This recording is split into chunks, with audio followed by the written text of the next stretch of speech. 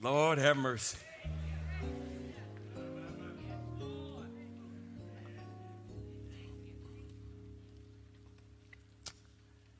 Father, we bless you for this day. We thank you for your word in song, your word in prayer, and your word in sermonic form. We pray now that as your word goes forth, it will help and encourage somebody along the way to be all that you have called them to be. It's in Jesus' name we pray. Amen. How many of you have ever heard of a mental health day? A mental health day. Anybody ever heard of a mental health day? Maybe you've taken one. Those of you who are looking at me strange, trying to figure out what a mental health day is. Well, a mental health day is a day off that you take for your mental health. Folk have gotten on your last good nerve. Co-workers have been cantankerous. Bosses have been belligerent. And you are literally at the end of your rope. You are right on the verge of walking into work going, y'all about to make me act a fool up in here, up in here. So before you get to that place, you say, I need a mental health day. It's a sick day that doesn't speak to where you are in terms of physical illness, but it addresses where you are in terms of your spirit, in terms of your mental health. And I was thinking, a well-placed mental health day can make all the difference in the world. Now, I don't know what you do on your mental health day. Some people just get a book and read, watch television, have a beverage, coffee, tea.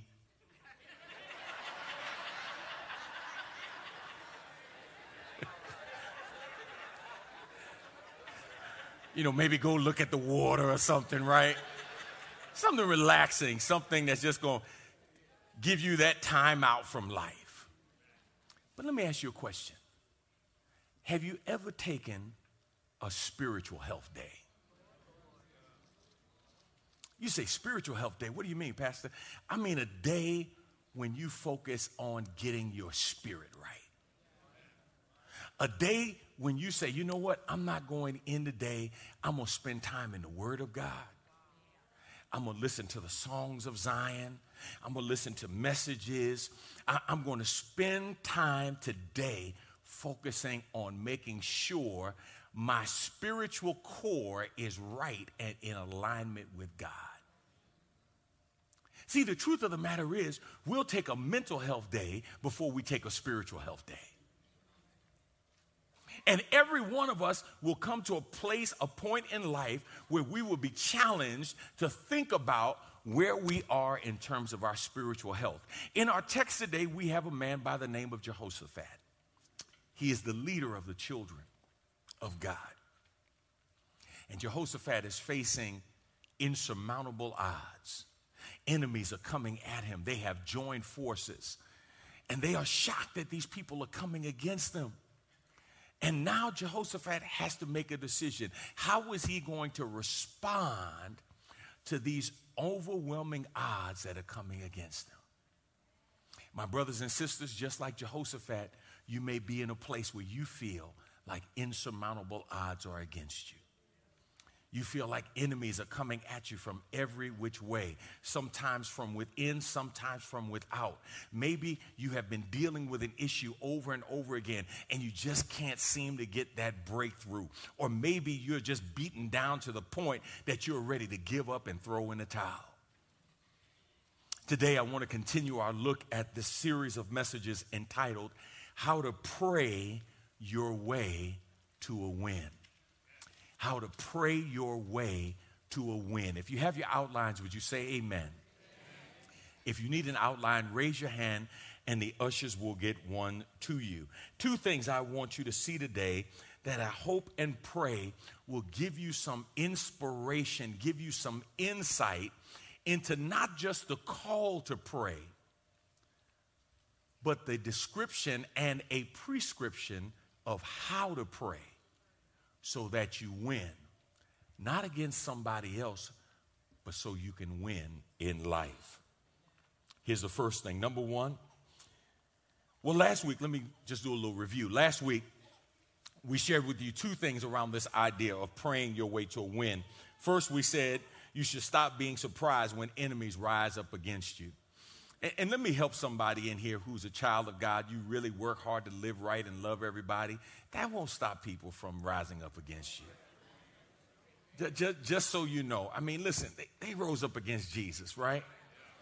Sometimes folk don't like you because you make them feel bad because of how good you are. Some folk don't like you because they don't like themselves, so they can't export what they haven't imported. At the end of the day, you have to live your life in a way that ultimately would please God and stop being surprised. Some of y'all have been Christians 20, 30, 40 years, and you still shocked. Oh my, I can't believe it. I ain't do nothing to them. Haven't you learned yet? You don't have to do anything to somebody for them to not like you. Enemies will simply come. And remember how we define enemies. We talked about enemies being those people whose intent and desire it is to keep you from fulfilling God's potential in your life. They want to stop you from being all that God wants you to be. Even though God many times can take what they meant for evil and turn it around for your good, they still have as their goal to stop you from becoming all that God wants you to be. Which means what? Sometimes enemies can be on the outside of your home. Sometimes they'll show up on the inside of your home. Second thing we shared last week, you must be ready to meet the inevitable challenges coming into your life. You must be ready to meet the inevitable challenges coming into your life. The Bible says that Jehoshaphat was afraid, verse 3. And you need to know that fear is real. Fear is real. Anybody that tells you they're not afraid of anything, they just haven't run into anything that they're afraid of yet. But if you keep on living, you're going to run into something that is going to make you afraid, that is going to allow fear to rise within you. But B, you must respond to fear by faith in God in order to manage it properly. Fear is going to come. How do you manage that fear? Remember, we said typically there's two ways people respond to things. They respond by flight or by fight. But Jehoshaphat says, no, there's a third option for those of you who are children of God. You can respond by flight or by fight or by faith. Do you have the faith in God to help you persevere through whatever it is you're facing?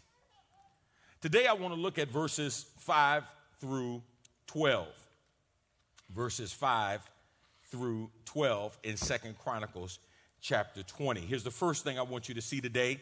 Number one, you can overcome your fears by reminding yourself of who God is while you pray. You can overcome your fears by reminding yourself of who God is while you pray.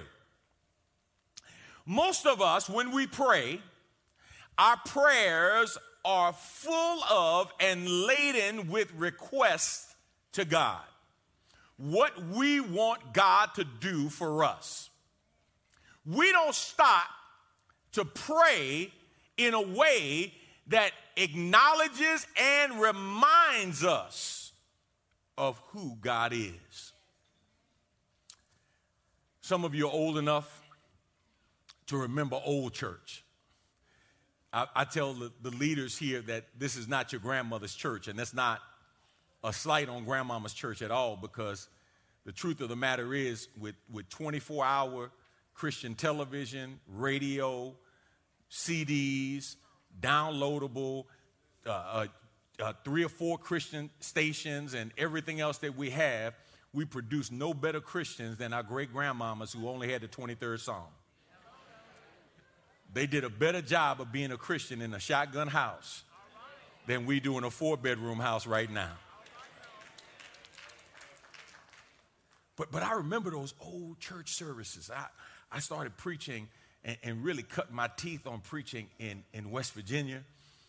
First and third Sunday churches, second and fourth Sunday churches, right? Fifth Sunday. And these are some old church buildings. I'm talking about the air conditioning was opening up the windows on both sides so you can let the breeze go through, right? And they didn't have a light switch on the wall. You had to feel for the light in the middle of the aisle so you can pull the string and turn the light on. I'm taking some of y'all back for a minute. And they didn't have any drums, and the old mothers be beating their foot.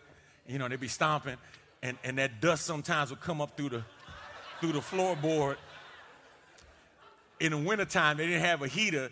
They had a pot-belly stove. It's a true story. They had a pot-belly stove in the middle of the so you had to build a fire, and you had to make sure you didn't get too close to the fire because it was hot in the wintertime, right? And I remember those old deacons and them old mothers praying. And I'll be honest with you, in my spiritual immaturity, I made fun of those prayers. Because I'd be like, why are they praying like that? Because they start off something like this. Let us pray. This morning, Heavenly Father, few your humble servants come knee bent and body bowed one more time.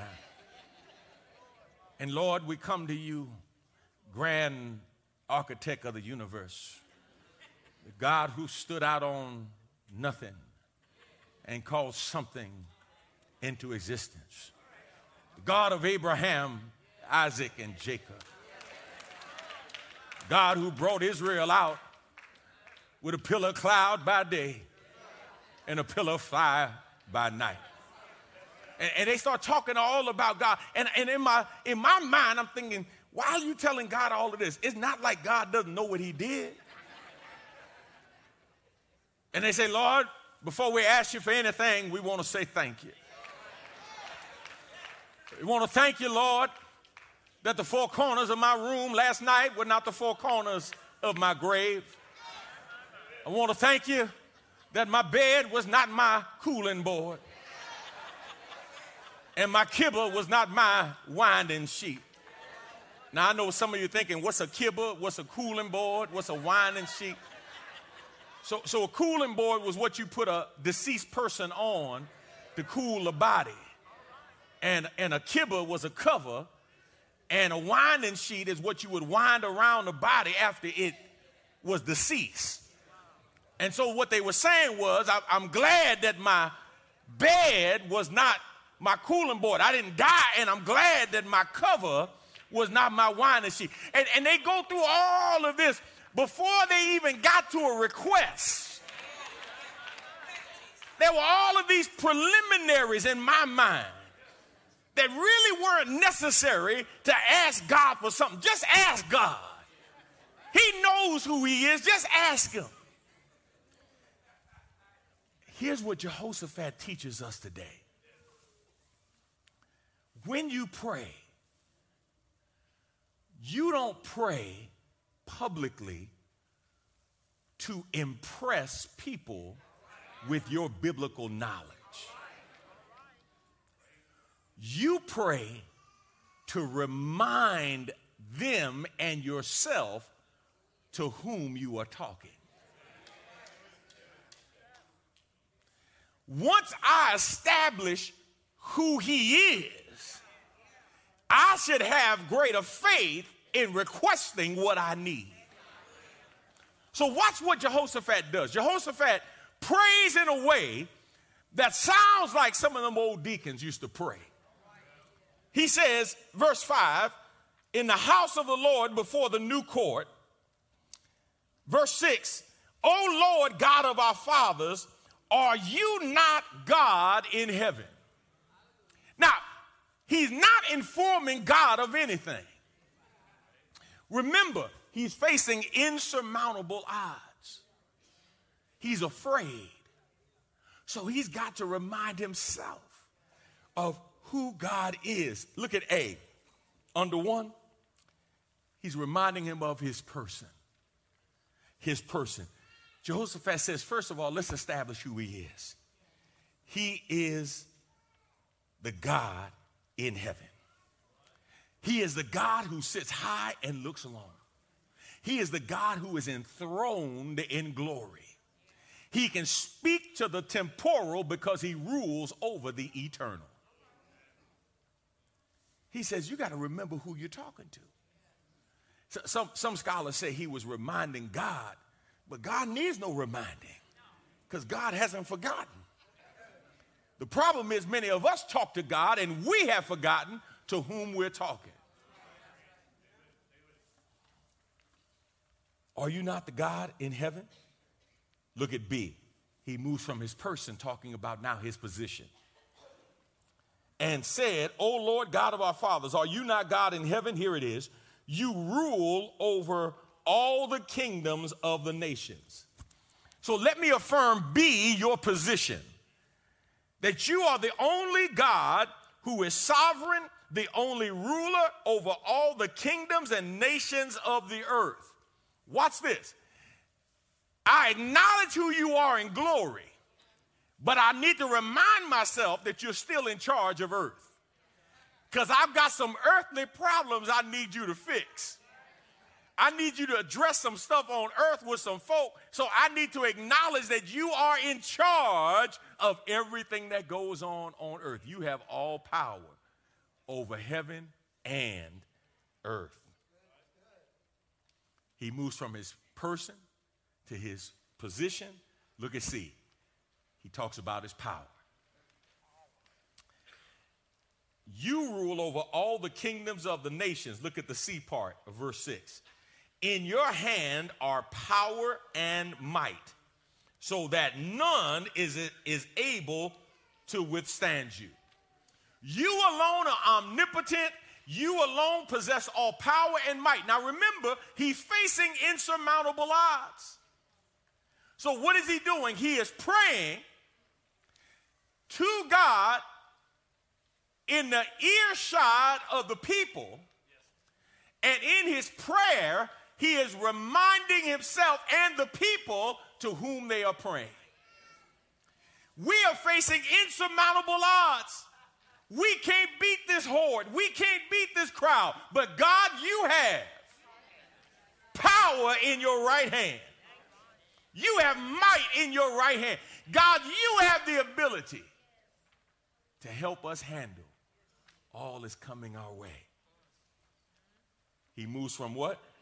His person to his position, his power. Look at D, his provisions. He says, God, you got a plan. He can bring his plan to pass. Look at 7. Did you not, our God, drive out the inhabitants of this land before your people Israel and give it forever to the descendants of Abraham, your friend?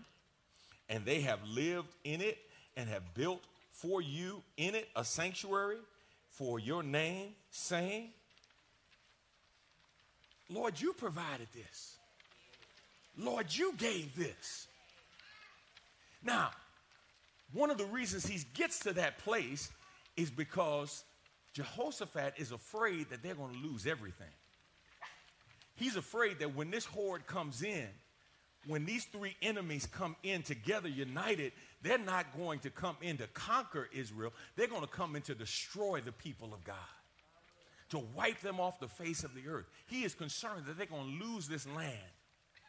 They're going to lose this connection with their past. And so he calls it out. He says, Lord, this is the land you gave to Abraham. You remember the promise you made? Sometimes in life,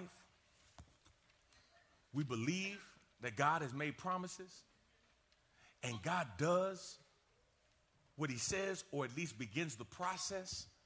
But when things get difficult, we begin to doubt. And we begin to question, God, are you going to really let this happen? God, are you going to let this come to pass? Jehoshaphat prays and reminds himself and the people of God's person, God's position, God's power, and God's provisions. Listen to me carefully. When's the last time you prayed and took time in your prayer to remind yourself of who you were praying to? We hear the words of Jesus to his disciples when he went to pray in the Garden of Gethsemane, and he comes back in their sleep, and he says to them, could you not tarry 1 hour? And so for many people, that hour-long prayer has become the sign of spiritual maturity, right? It's like, yeah, you can be mature when you pray for 1 hour. And if you're like many people, you have tried to pray 1 hour and fell short of praying 1 hour. Can I tell you one of the mistakes you made? You equated prayer with asking. And so you asked and asked and asked, and then you asked some more, and then you asked some more, and you said, Lord, I need you to, and you ran out of stuff to ask for. And you trying to figure out, God, I don't even know how am I supposed to pray for an hour? Listen, if part of your prayer is just an acknowledgement and a reminder to yourself of who God is. See, when I remind myself that he is an all-powerful God, it changes the tone and tenor of my prayer. When I remind myself that he is Jehovah Rapha, that he is the God who can heal, and I start looking at verses and passages that talk about his healing power, when I talk about his healing power and then I ask him to heal me, my needing healing pales in comparison to all of the healing God has done. And then you know what you can say to God? Me too. God, what you did for them? Me too. God, you healed them? Me too. I need healing. God, you delivered them? I need deliverance. God, I'm not hating on them for being delivered. God, I'm just saying the same power that delivered them. Me too. Like, God, I need you to do it. Now, when I start reminding myself of all that God has done in whatever area I need God to move in, it does what? It fuels my faith. And it takes away from my fear. Because fear is rooted when I look in the mirror at myself. Faith is fueled when I look in the Word of God and see God moving. Let me say it again. Some of y'all missed it.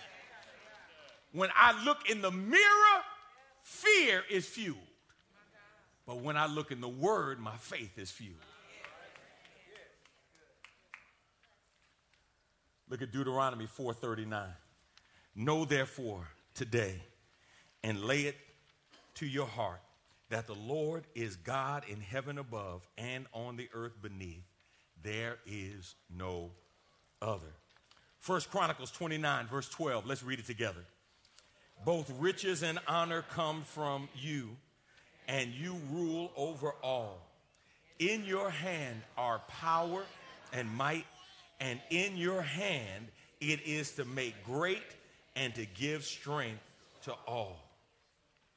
Let's go to the second thing. Number 2, I told you first you can overcome your fears by reminding yourself of who God is while you pray. Number 2, you must remain committed to God no matter who or what is against you. You must remain committed to God no matter who or what is against you. Verse 9, if disaster comes upon us, the sword, judgment, or pestilence, or famine, we will stand before this house and before you. For your name is in this house, and cry out to you in our affliction, and you will hear and save. This house was the temple that was built, that place that was dedicated to God, the place when God visited his people, he would show up and manifest his glory. Notice what Jehoshaphat says. Disaster, sword, judgment, pestilence, or famine. We will stand before this house and before you. We will remain committed to you. Reminds me of the 3 Hebrew boys. Remember who stood before Nebuchadnezzar? Nebuchadnezzar gets word that These three are not going to follow his orders. They're not going to bow down and worship the image that he has created. He gets word. He brings the three to him. He says, listen, maybe there was a misunderstanding. I'm going to give you all another chance. We're going to have a do-over. We're going to play the national anthem of Babylon again. And you have to bow down when you hear this national anthem. If you don't, I'm going to take your life. You're going in the furnace. And they said to him, "O king, you don't even have to play it again. You don't have to strike up the band again. It was no mistake. We knew exactly what we were doing. We will not bow down because our God is able to deliver us. And even if he chooses not to, we still not going to bow down." God almighty. Listen to what Jehoshaphat says. Even if disaster comes, we don't have a fair weather faith. We don't need the absence of the disaster or absence of the sword or absence of judgment or absence of pestilence or absence of famine to stand before you. If all of that comes, guess where we're going to be, Lord? We are still going to be standing before you. Now watch this. Here's the difference. We don't have a temple now for the Holy Spirit to occupy in the sense of a building. We are the temple of the Holy Spirit. You and I, if we have accepted Jesus Christ as our Savior, the moment we did, the Holy Spirit takes up residence inside of us. So here's our word now. We don't stand before you. We are still going to stand with you. We are still going to stand in the power of God no matter what comes our way. Paul said it in Romans 8. Who shall separate us from the love of God? He went down a whole litany of things that many people would look at, and when they come into your life, you think God is absent and his love is absent, and God says, no, it's still there. And that's why Paul closes by saying we are more than conquerors through him who loved us. We are conquerors over everything that comes our way. So watch this. They're praying. God says, are you committed? They said, we're committed, God. We're committed. We're committed. And for somebody in here, that's what God wants to know. Are you committed? Are you committed despite what you go through? Are you still committed? Do you have a fair weather faith? Or do you have a faith that's rooted in your focus on God? He says, are you committed? Are you committed to trusting God? Are you able to look back in your life and see the faithfulness of God in your life? And to know, based on what he's already done, that Philippians 1, he who has begun a good work in you is able to bring it to completion. God doesn't start anything he doesn't finish. But for somebody who needs a little encouragement, for who's bringing you to trouble, look at verse 10. And now behold, the men of Ammon and Moab and Mount Seir, whom you would not let Israel invade when they came from the land of Egypt, and whom they avoided and did not destroy. Behold, they reward us by coming to drive us out of your possession, which you have given us to inherit. Jehoshaphat is praying, and he says to God, God, you remember them folk when we came out of Egypt? And we was ready to take the land? And you said, no, don't bother them. Ammonites, the Moabites. He says, no, don't bother them. He says, they were blessed by us not destroying them. And now they turn around and want to come against us. Can I put a quarter in a minute? Stop me for a second.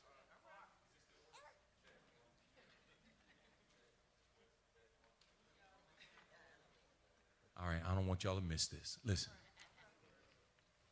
sometimes the folk you have blessed in your life will turn around and come against you. No, I'm not talking about what I heard. I'm talking about what I know.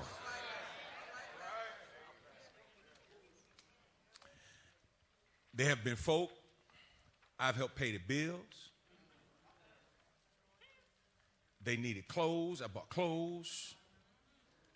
They needed note paid, help them. I can go down the list. And the very ones that lie. And watch this. Their lie has credibility because they were so close. And somebody said, well, they couldn't have been lying, because you know how close they were.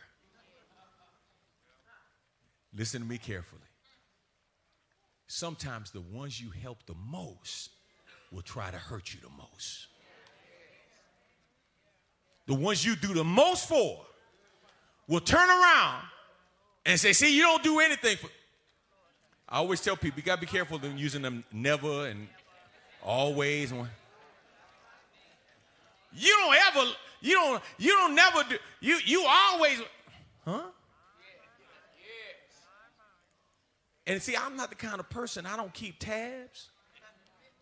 At least I used to not keep tabs. Folk have taught me start keeping a record of some stuff, you know what I mean? And when you start talking about never, I'm like, okay, now look here. January 2004.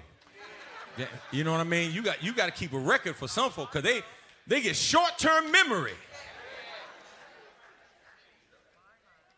They remember what they need, they don't remember what they owe. Jehoshaphat said, these are the last folk that should be coming against us. But listen to me carefully. Sometimes it's the last folk that should be coming against you that the devil will use to come against you. But here's what I need you to know. Those people became a source of spiritual development for Jehoshaphat and the people. I want you to think about this. If these three nations had not come together, they would have never presented an insurmountable force that would have forced Jehoshaphat and the people to pray like they did. Let me ask you a question. How many of you believe that total dependence upon God is a good thing? Totally dependent upon God. I want you to look at something. Look at verse 12. O our God, will you not execute judgment on them? For we are powerless against this great horde that is coming against us. We do not know what to do, but our eyes are on you. We do not know what to do, but our eyes are on you. Now, there's a suggestion here. It's descriptive. I'm not sure if it's prescriptive, but it is descriptive. Basically, what Jehoshaphat is saying is, I'm at a point, I don't know what to do, so guess what? Now that I don't know what to do, my eyes are on you. I just asked you a question. Is it a good thing to totally rely and depend upon the Lord? And most of you raised your hands. Let me ask you another question. What do you have to go through to get you to a place where you totally depend and rely upon God? Because see, most of us, we say it's a good thing, but we don't want to go through what we got to go through in order to get us to a place where we totally rely and depend upon God. I'm talking about that's the place where you're hopeless. That's the place where your contacts won't call you back. That's the place where friends become enemies, where in-laws become outlaws. That's a place where you are literally all by yourself and it's just you and the Lord. That's the place you got to be, where you say, you know what? Now I'm totally leaning and depending on you. See, that's stuff that you didn't understand when the old folk was singing, talking about if I ever needed the Lord before, I sure do need him now. And Father, I stretch my hands to thee. No other help I know. That's when you get to a place of total desperation and dependence. Jehoshaphat says, we do not know what to do, but our eyes are on you. Sometimes God puts you in a position to see who or what your eyes are on.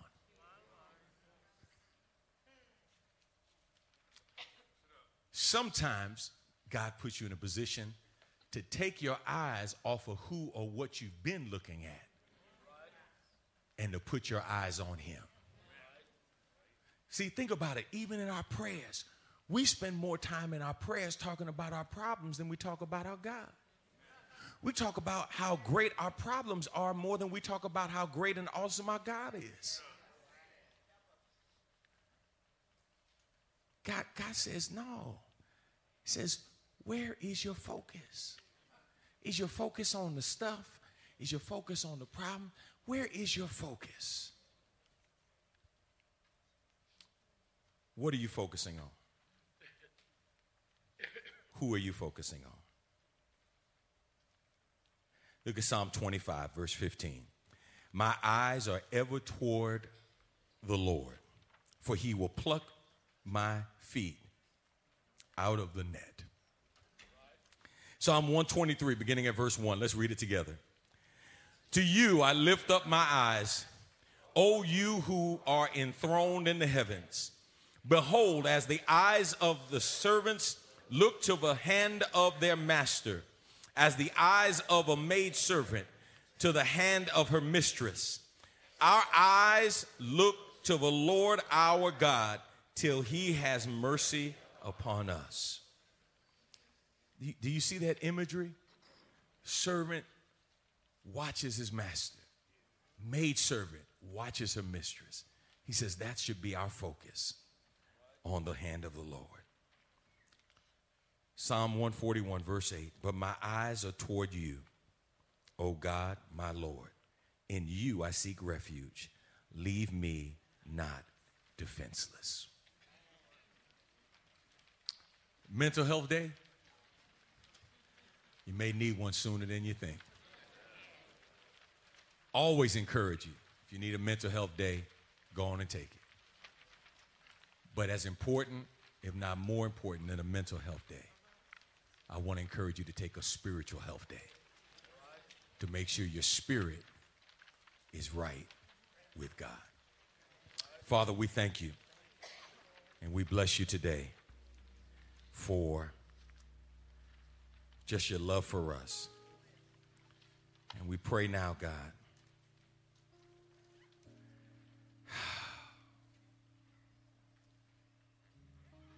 that as we pray, help us to remind you of who you are. Really remind ourselves of who you are, especially in those areas particular to the problems and issues we're dealing with. Whatever it is, God, we know you can speak to it because you are that kind of God. And so we ask you to bless now. It's in Jesus' name we pray. Amen.